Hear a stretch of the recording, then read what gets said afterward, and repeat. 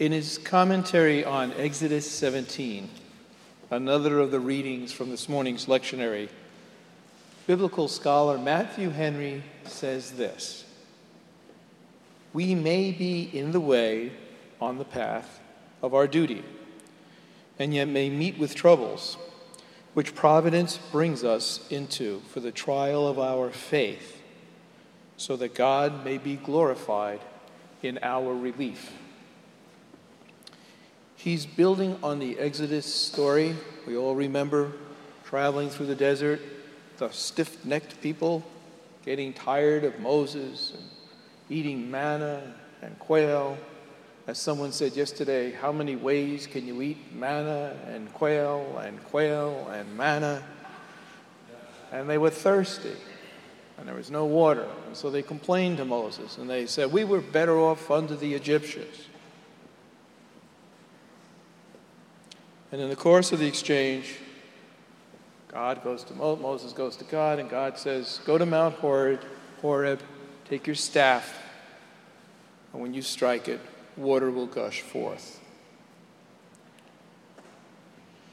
We may be on the path of our duty, and yet may meet with troubles, which providence brings us, so that the trial of our faith may glorify God in our relief of that trial.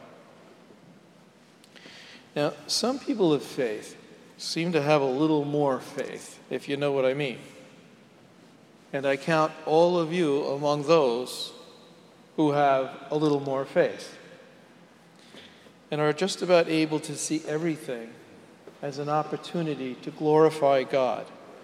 And by that, if you look up the word glorify, you will find its meaning to reveal or to make more clear the glory of God by one's own actions. It always sort of bothered me that we somehow had power to glorify God.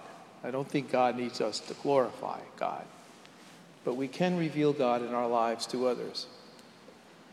And the struggle of the Hebrews, the thirst, the trials they experienced, were in their way, and they became a way for them to glorify God by their actions.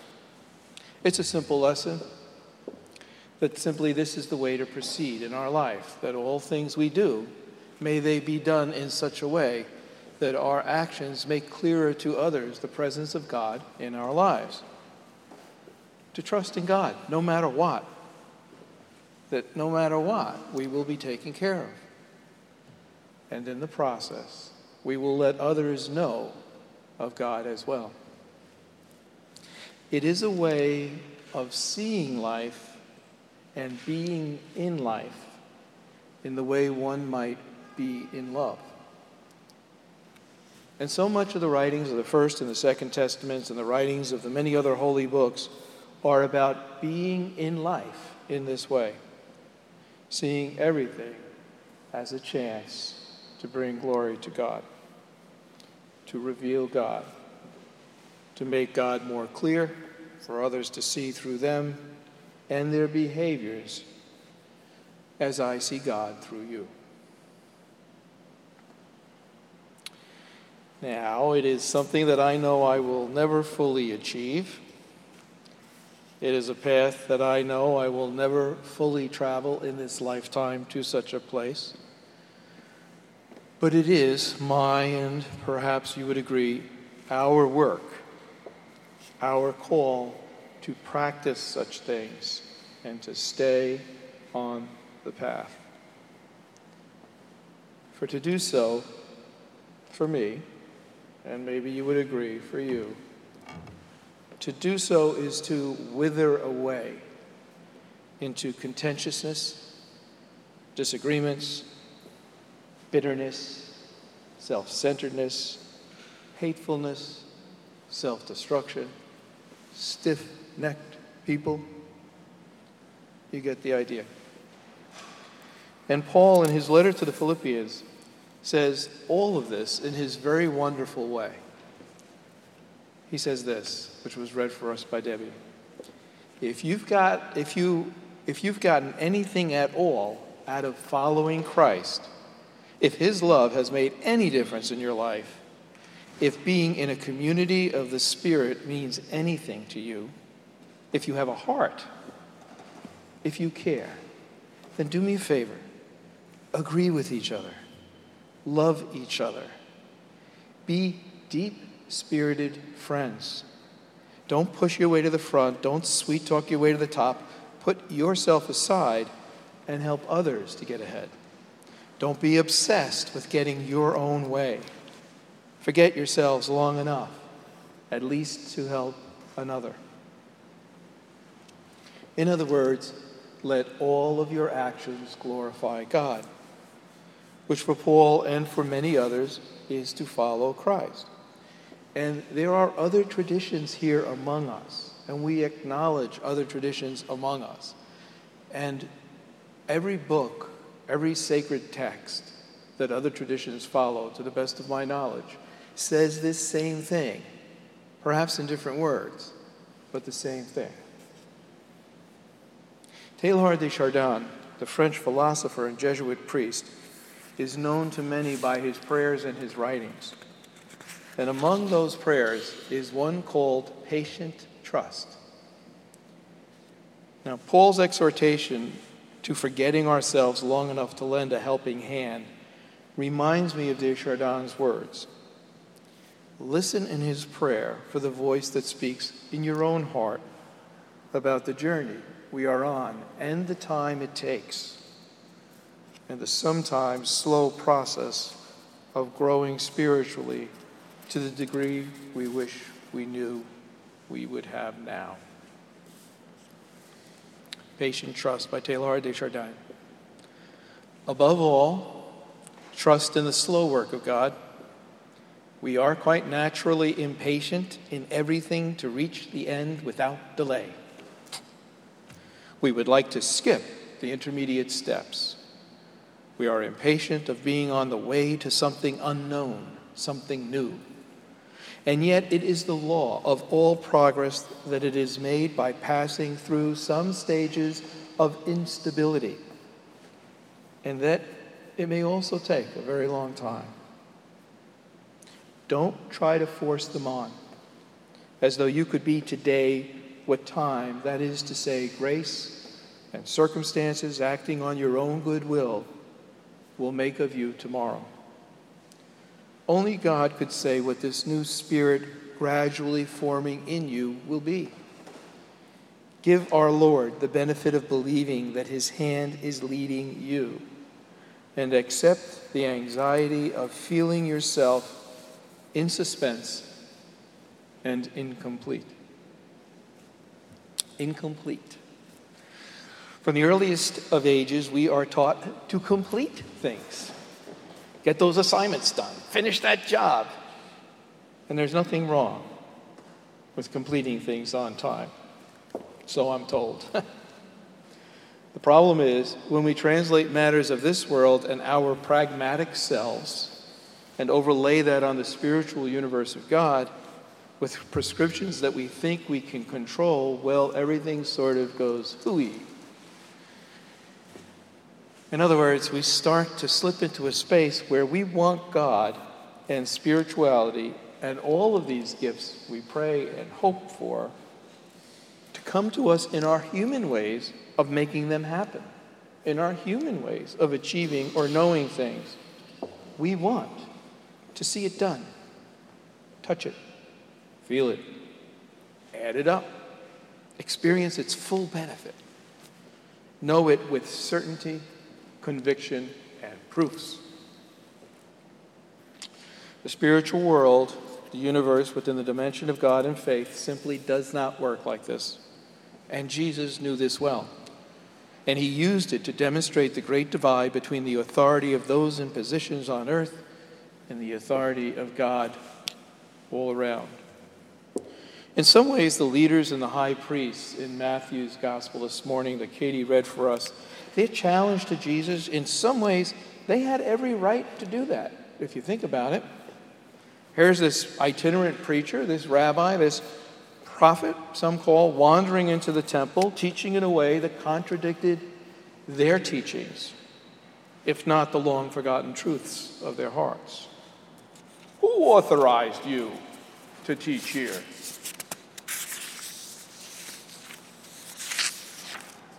Probably by then, had they been listening with those long-forgotten hearts of theirs, they would have known who authorized Jesus to teach there. But we'll give them the benefit of the doubt. And so Jesus asked them a question instead. He asked them a question that will betray their hypocrisy or bring the crowds down upon them. He places them squarely, needing to choose between their own constructed authority of God or between the one that they know in their hearts that they've forgotten somehow. And since the two were so far apart, since they had lost the ability to bridge toward God without giving up themselves, they had no reply. Their authority, their way of life, their power, and their convictions were all more important to them. They who set the trap for Jesus were the ones trapped by those things themselves. Desjardins once again. And yet it is the law of all progress that it is made by passing through some stages of instability, and that it may take a very long time. Yeah? Jesus brought instability to the world that had too long veered off course, forgetting that our only purpose, is to glorify God by our actions and not to try and usurp God by our authority. Now, there is a debate on some edges of our political spectrum about science. Has anybody noticed? Science has suddenly become a topic in our season of debates. Some see science as the usurpment of God's authority, and some see it as the glorification or revelation of God and God's authority and wonder. Just this week, right out of Star Wars, the existence of a circumbinary planet was revealed. Anybody know what a circumbinary planet is? Anybody know what Tatooine is? Tell me. It's the planet where Luke Skywalker is from. Did you expect him here this morning? There you go. And it was a circumbinary planet. It's a planet that is circled or circles around two suns. Two suns orbit it. And it was more than 30 years ago in Tatooine, the world with the two suns and a double sunset, that it was portrayed in the film of Star Wars as science fiction. Today, it is a fact, with the discovery now named Kepler 16b, named for the NASA Kepler mission, which was sent out to discover worlds where no one has gone before. Gotcha. To me, this new thing that was before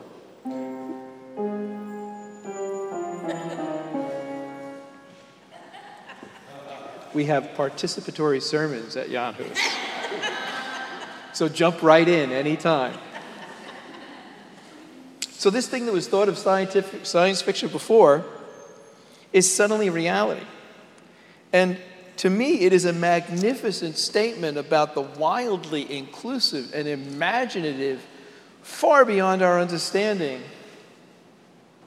being of God, whatever God is.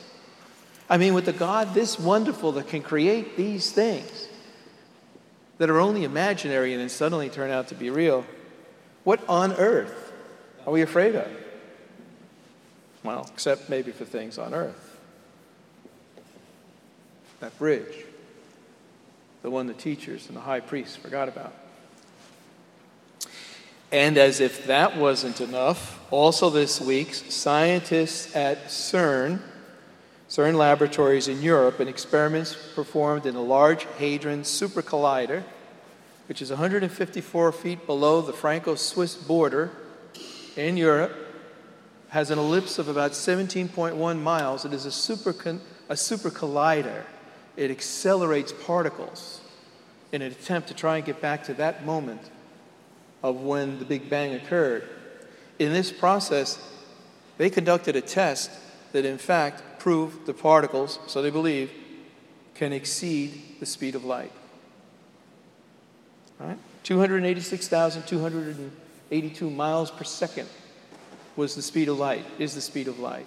And this particle they accelerated exceeded that. Sound like not a big deal? Well, it is.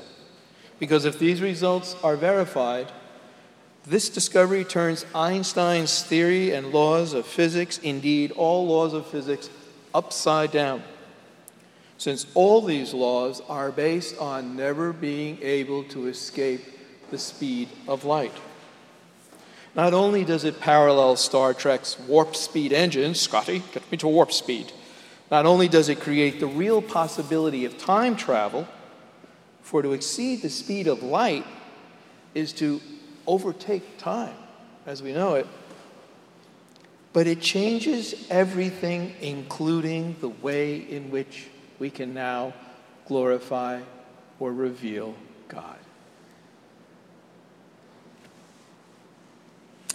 Once more, God has exceeded our ability to know what we think we know and to make sure what we think is unchangeable. And who would want a God that could be in any other way? Who would want a God that we could define and limit by what we think? And once again, God has proved that God is no such God. This is the God that has led the Hebrews out of captivity. This is the God that revealed in Jesus Christ that Paul exhorts his believers to follow and to trust in. This is the God upon whose authority Jesus acted and continues to act today. This is the God Jesus knew in ways that we may never know, but we can believe in. One who studies the mind, body, and spirit relationship said this: stop for a moment and just think of the allness of God with no beginning or end, with universal scope, and surround yourself in this. Or as Paul said, if you've gotten anything at all out of following Christ, if his love has made a difference in any of your lives, if being in community of the Spirit means anything to you, if you have a heart, if you care, then do me a favor. Agree with each other. Love each other. Be deep-seated friends, deep-spirited friends. Don't push your way to the front. Don't sweet-talk your way to the top. Put yourself aside. Help others get ahead. Don't be obsessed with getting your own advantage. Forget yourselves long enough to lend a helping hand. Quit thinking that you know everything is the way that you think it is. There is more than we know to the now and what follows. And it is all to the glory of God if we just give it and ourselves and one another a chance. Amen.